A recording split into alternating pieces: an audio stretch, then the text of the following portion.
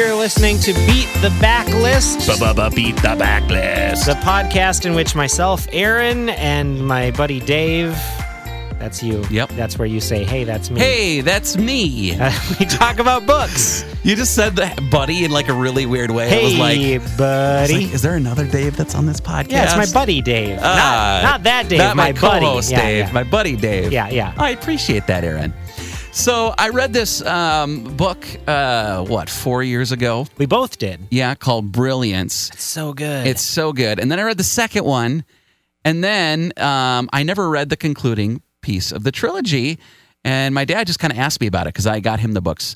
And he's like, did you ever read the third book? And I was like, oh, man, I forgot all about that. Yeah. Because that's the problem with reading a series before it wraps up. You forget if you don't catch the big announcement of like, oh, the third one's out, then it just kind of falls off the radar. So the premise is X-Men, but like realistic X-Men. Right.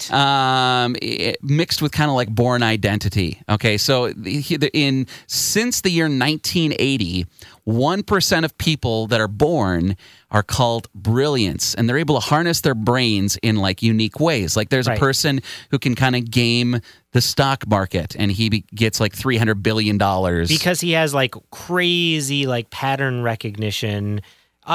I love the fact that it's not magic. Right. Like X-Men sometimes like, oh, they mutated and they can basically do magic. They can just magic the stuff. Right. No, it's like this is okay, it's based on some sort of real thing. My favorite one is this girl who's called the girl who can walk through walls, because she sees the world in movement vectors, all these people and their line of sights and the way that they're going to walk, and she can, because of that, maneuver around them so she can walk through a crowded room and not be seen by anybody. Right. She knows where everyone's always knows where everyone's looking and moving. Yeah. Essentially. So this is the backdrop, this world where 1% are brilliants, and there's some brilliants that are kind of living in this utopian society in the middle of Wyoming.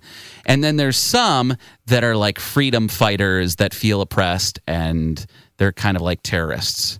And then there are a few that are employed by the government. The government tries to like register new brilliants and gets a little bit sketchy about human rights. Yeah, it's pretty intense. So our main character is one of these brilliants who's working for the government to hunt the bad brilliants, kind of against his own kind. Right. And so there's all the kind of traditional tensions between, well, am I loyal to my country, or am I loyal to my kind, and all of that stuff. And there was some incredible plot twists. Oh yeah. In all three of the books. See, I haven't read the third one yet, so don't spoil anything. There's also some really nice stakes.